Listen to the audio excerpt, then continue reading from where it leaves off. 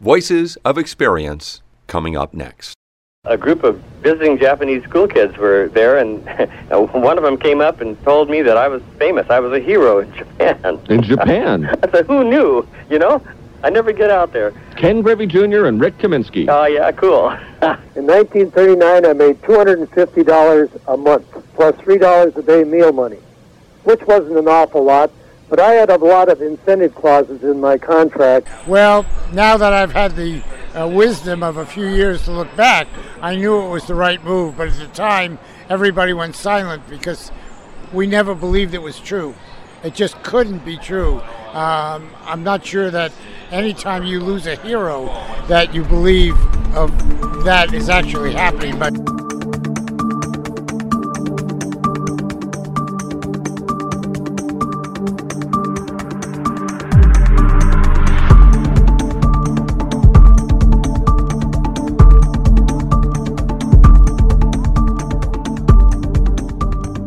That's Rick Kaminsky, Ito Vanni, and Chester Rito. What do all these individuals have in common? They all love baseball and participated at different levels in baseball and are participating now in the greater Seattle-Tacoma area. Let's start with Rick, better known as the Peanut Man. He was throwing peanuts in the Kingdome and in Safeco Field for 24 years until his untimely death in 2011. His peanut tosses were so incredible that they would be featured on the highlight films of ESPN SportsCenter, along with the review of the great plays in Major League Baseball of the day.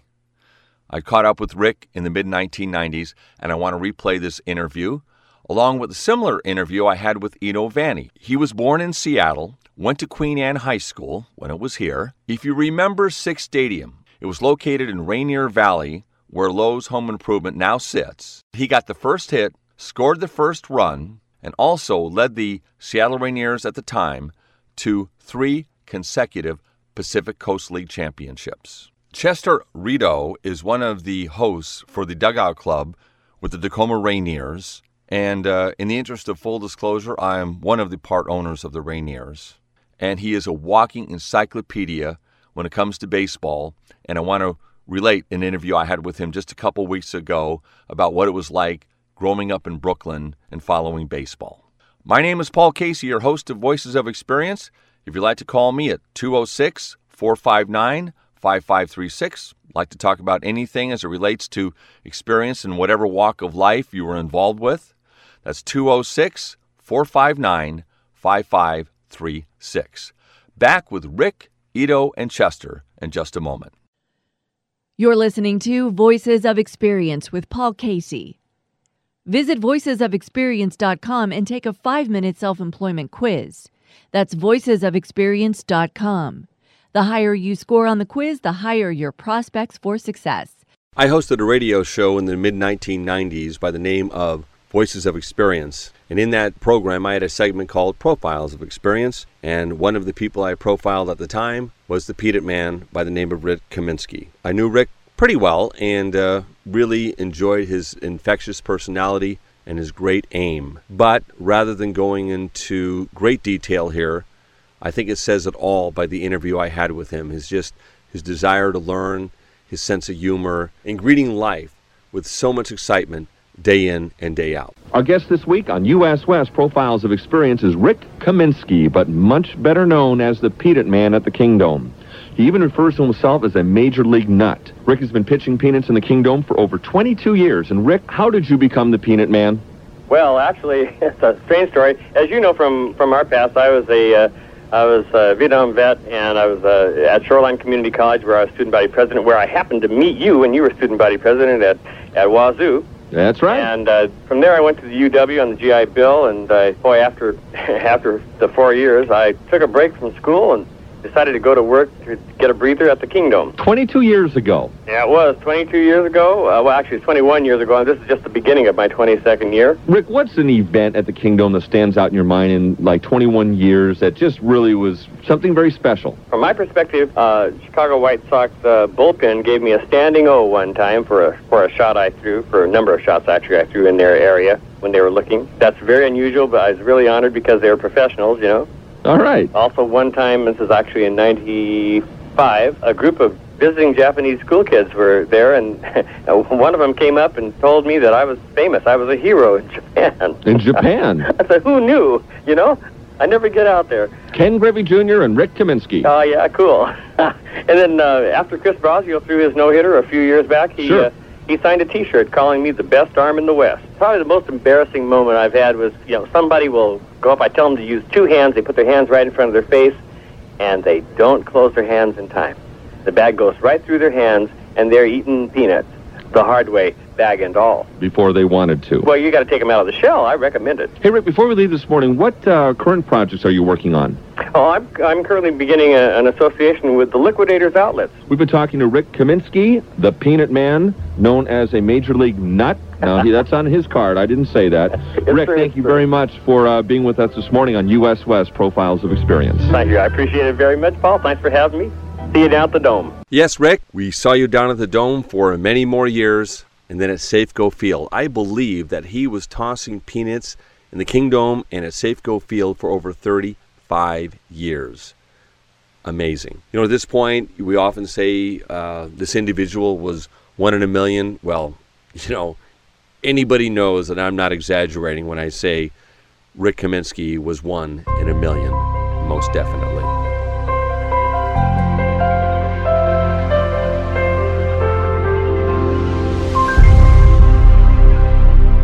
My commentary today is on the dynamics of family and friends in your business. Generally speaking, seeking business advice, or let's say even more, a partnership in your business should be discouraged. Family and friends are for Thanksgiving, Christmas, and vacations. I have seen many businesses get into trouble because you really can't separate your business from personal relationships. One of the main reasons I think that people want to have a family member or a good friend involved in business, you have some relationship with them, some history, and mainly you think that you can trust that individual. Look back. Have you been duped a lot? If so, that means you score low in the part of my quiz, which asks if you exercise good judgment. And if you do, you will find if an individual approaching you and wanting to do business with you is trustworthy. If your gut tells you they're not, run.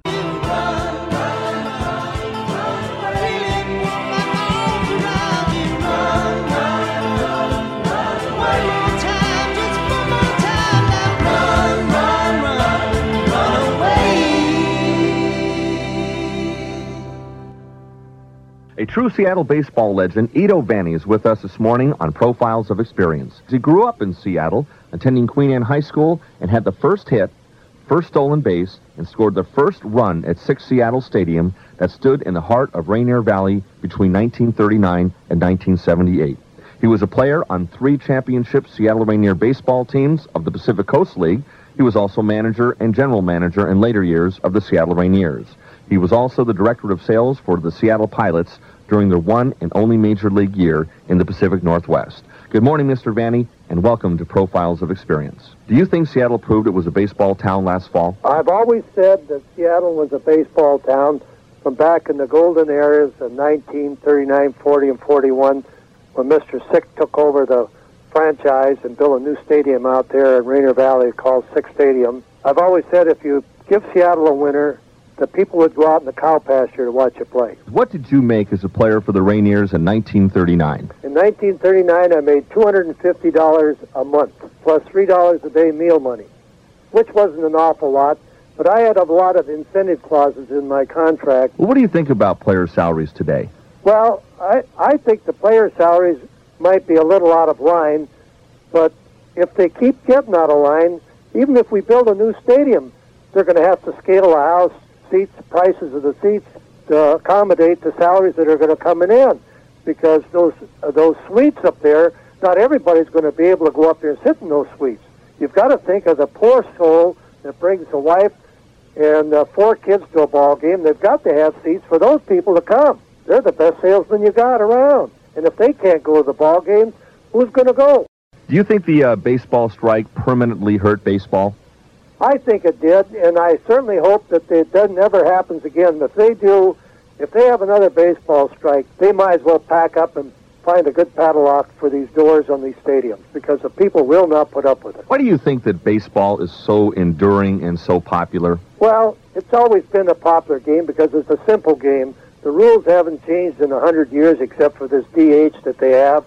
And it's the same confines. You're still playing the same game with the bat and ball and the glove. And the fundamentals of the game are still the same. If you want to bunt, you got to be able to bunt a guy over. You got to hit and run or a stolen base. The only thing that I'd say that it's upgraded to baseball is probably the playing fields that they have today. And probably the uniforms. You played in those wool suits that were, I imagine, extremely hot. We'd go into Sacramento, the temperature would be 115, 118, 120, and you play in those wool suits. And boy, it was hot. Yeah, we had a 200-game schedule in those days. We played a week in each town, which was a good thing because you could unpack your clothes and you could set up house like you want to, you know. And you'd be going to the ballpark each day, and you'd probably face one pitcher on Tuesday, and you'd see him again on Sunday or Saturday night, which was very helpful. And you learned to set up schedules on your own little scorecard. How this guy pitched me, got me out the time before. How am I going to hit him again on Saturday night or Sunday? Well, what was your favorite team that you played on and why? Well, my favorite team that I played on here in Seattle was the 1940 team. As a team and as a unit, they played together with good teamwork. And to me, the 1940 team was probably the best one that I had here. And I also was associated with many other pennant winners here in Seattle. Baseball legend Edo Vanni, thank you very much for spending time in Voices of Experience. Thank you, Paul.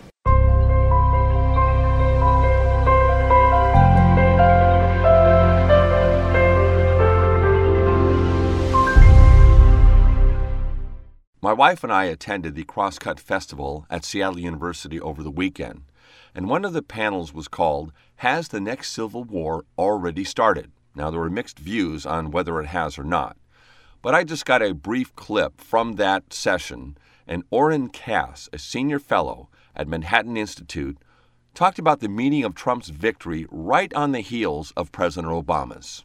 I want to say briefly one thing about Trump, because I didn't talk about Trump at all initially.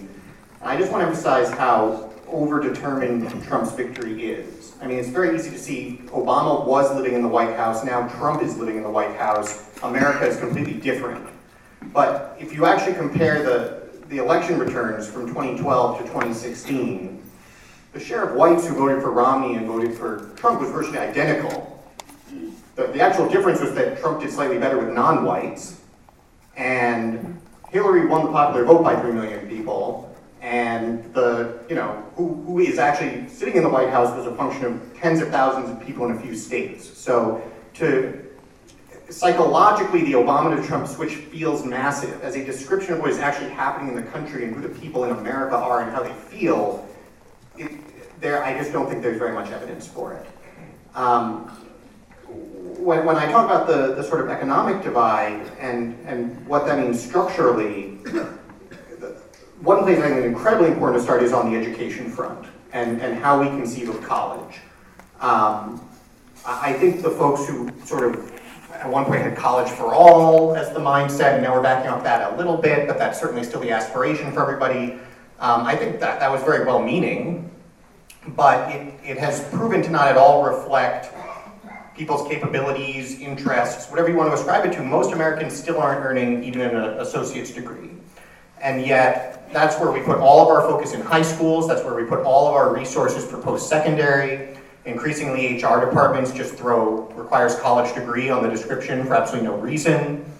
And so both in policy terms, shifting that and saying, you know what, actually, if you think college is a good fit for you, that's great, but we owe at least as much, and given where we are as a society, we probably owe more to the non-college side of the equation, is a huge shift. But then culturally talking about that differently and recognizing that, for one thing, most people, the phrase is they work to live, they don't live to work. What their job is not the purpose of their life. The idea of a dead-end job is offensive and foreign, and a job is something you do to provide for your family and support all the other things you're going to do with your life. And so all of our commencement speeches and all of our energy behind this idea of the job as self-fulfillment and purpose and so forth, that's not actually healthy for what most people aspire to and are likely going to have at the core of their life either. So I think that's a huge piece to put at the center of the discussion. And then briefly, just to kind of flesh out around that, I think we have to recognize there are all sorts of trade-offs on things like environmental quality. If you earn $200K a year working in an office, always preferencing the cleaner environment is smart. If you earn $35K a year in a job in the industrial economy, you would strike a different trade-off a lot of the times. Now, my takeaway from what Orrin Cass had to say is that the shifts in demographic voting hasn't shifted all that much from when President Obama won his victories in 2008 and 12 compared to Trump's win in 2016. Let's always remember, as he pointed out, Hillary Clinton did win the election by 3 million votes. And to put that into more perspective, 7 people have served in the office of president with less than a vote total of 3 million.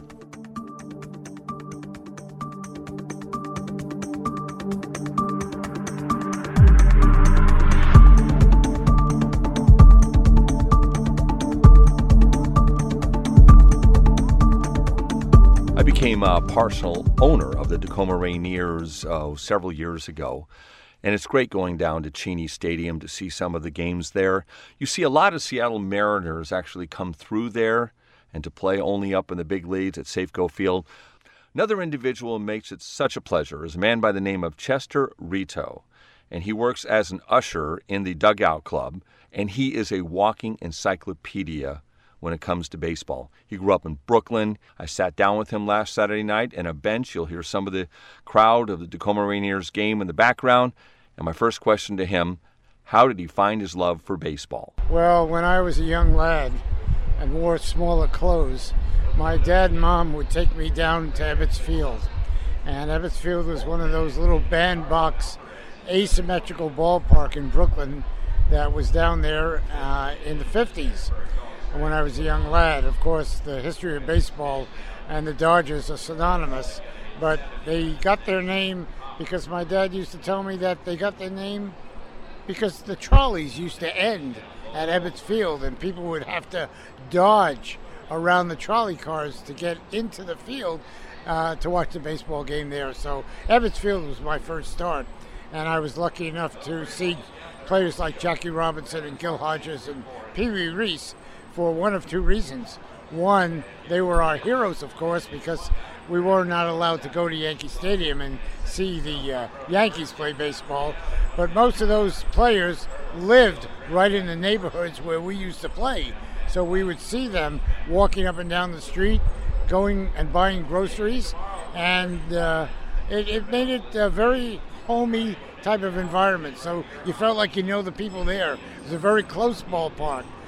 You sat right on the field pretty much. Only held 26,000, but it was enjoyable. Now, how heartbroken were you when they moved west? Well, now that I've had the wisdom of a few years to look back, I knew it was the right move, but at the time, everybody went silent because we never believed it was true. It just couldn't be true. I'm not sure that anytime you lose a hero that you believe of that is actually happening, but it got to the point where it took focus a few days afterwards. In fact, the Giants were the first ones to leave. Brooklyn didn't leave until after the Giants went out to San Francisco.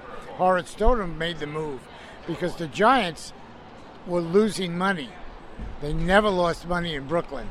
But if you look at the dynamics of how the people changed the environments in New York, it was a good move for the Giants and, of course, the Dodgers, but we were heartbroken.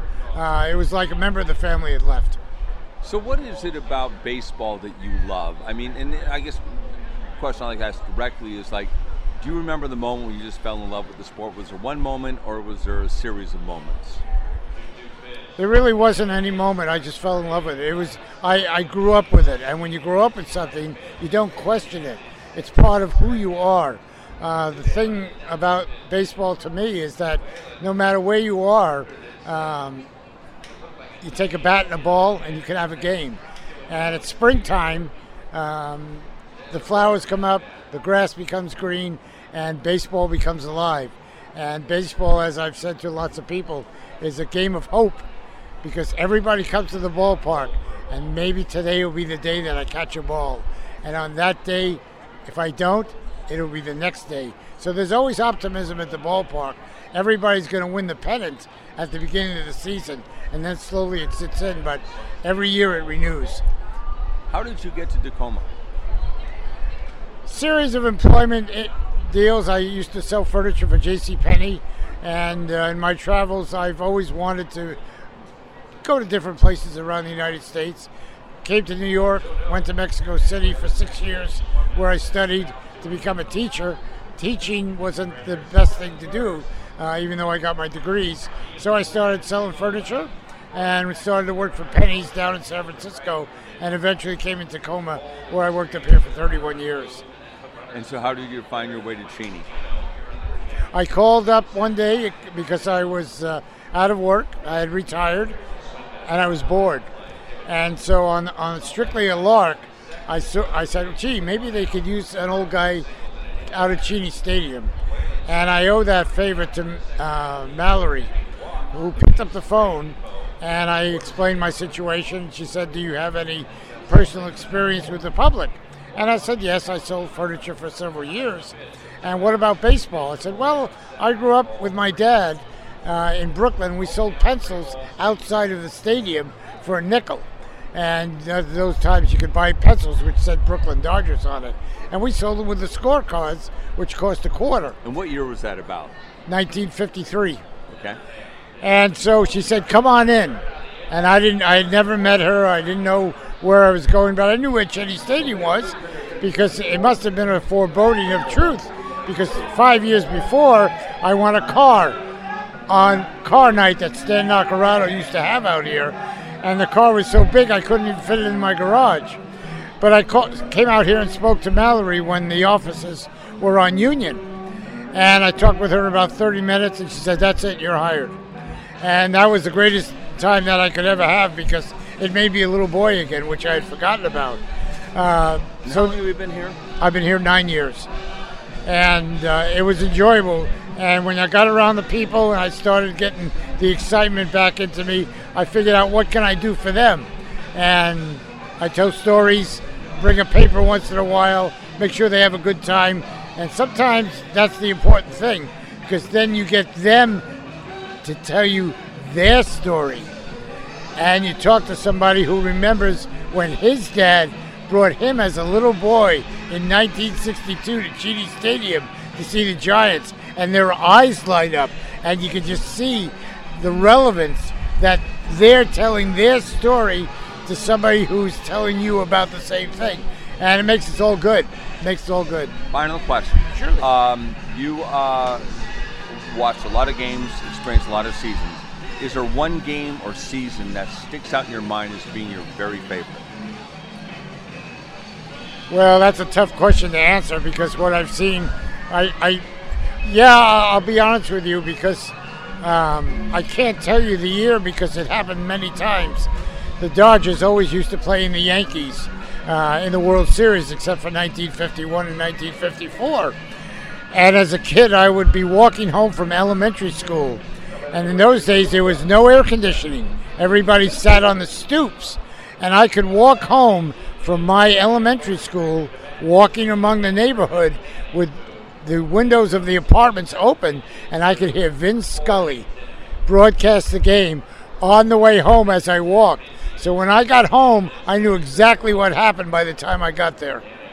And there's no one thing I could call a highlight in my career other than that, because that was special. You have to envision people on a stoop on a July afternoon or a June afternoon sitting there listening to the ball game on the radio because TV was in its infancy. And it wasn't until years later that came into prominence. But think about walking on a city street listening to the background noise of the radios in different parts of the city. And then Vin Scully on top of it. Oh, yeah. It was just amazing. Sakes, he just retired, 2 years ago? That's right. Amazing man. Wow. He had one of the voices, and that's part of baseball. the sounds of the game, the sounds of microphones, the different noises that you hear. And one other thing I can tell you, Paul, one of my greatest feelings is that after the game, sometimes you'll see me more often than not sitting down after my shift, listening to what happened here before. It's an amazing thing. That's Chester Rito and an interview I had with him last Saturday night at Tacoma's Cheney Stadium. I could go on and have an interview with him for another several hours. I mean, we just scratched the surface in this interview, and I will have him back sometime in the future. You're listening to Voices of Experience with Paul Casey. Visit voicesofexperience.com and take a 5-minute self-employment quiz. That's voicesofexperience.com. The higher you score on the quiz, the higher your prospects for success. One more time, visit voicesofexperience.com. All one word.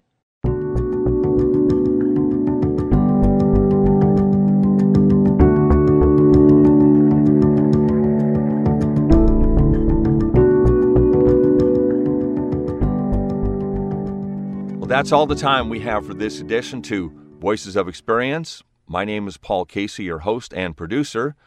If you'd like to get in touch with me, my phone number is 206-459-5536. That's 206-459-5536. Thank you to Rick Kaminsky, the Peanut Man, and to Edo Vanni. I consider to be Mr. Baseball in Seattle. I mean, he was born here, went to high school here, played AAA baseball here, managed here, and was also involved in the first Major League Baseball team in Seattle, the Seattle Pilots. And to Chester Rito, who is doing a great job with the Tacoma Rainiers down at Cheney Stadium, and he is the host of the Dugout Club there and does a great job along with Pat and many others. So now I'd like to leave you with a song that came from 2008. And it was celebrating the great season of the Seattle Mariners, talking baseball. And this is just a slice of that song from Terry Cashman. Have a great rest of the week. Well, Lou's crew had done it, Edgar's double won it, and Mariner fans were dancing in the dome. The playoff drought had finally died. Joey Cora sat and cried. A 3-game sweep of the Yankees sent those pinstripes home. We're talking baseball. Russ Davis and Piniella, Mariners baseball. Tino, Bobby Ayala. Oh, the heat that Randy Johnson threw. There was Edgar, the Bone, and Wilson too. And there was A-Rod, Junior, and Sweet Lou.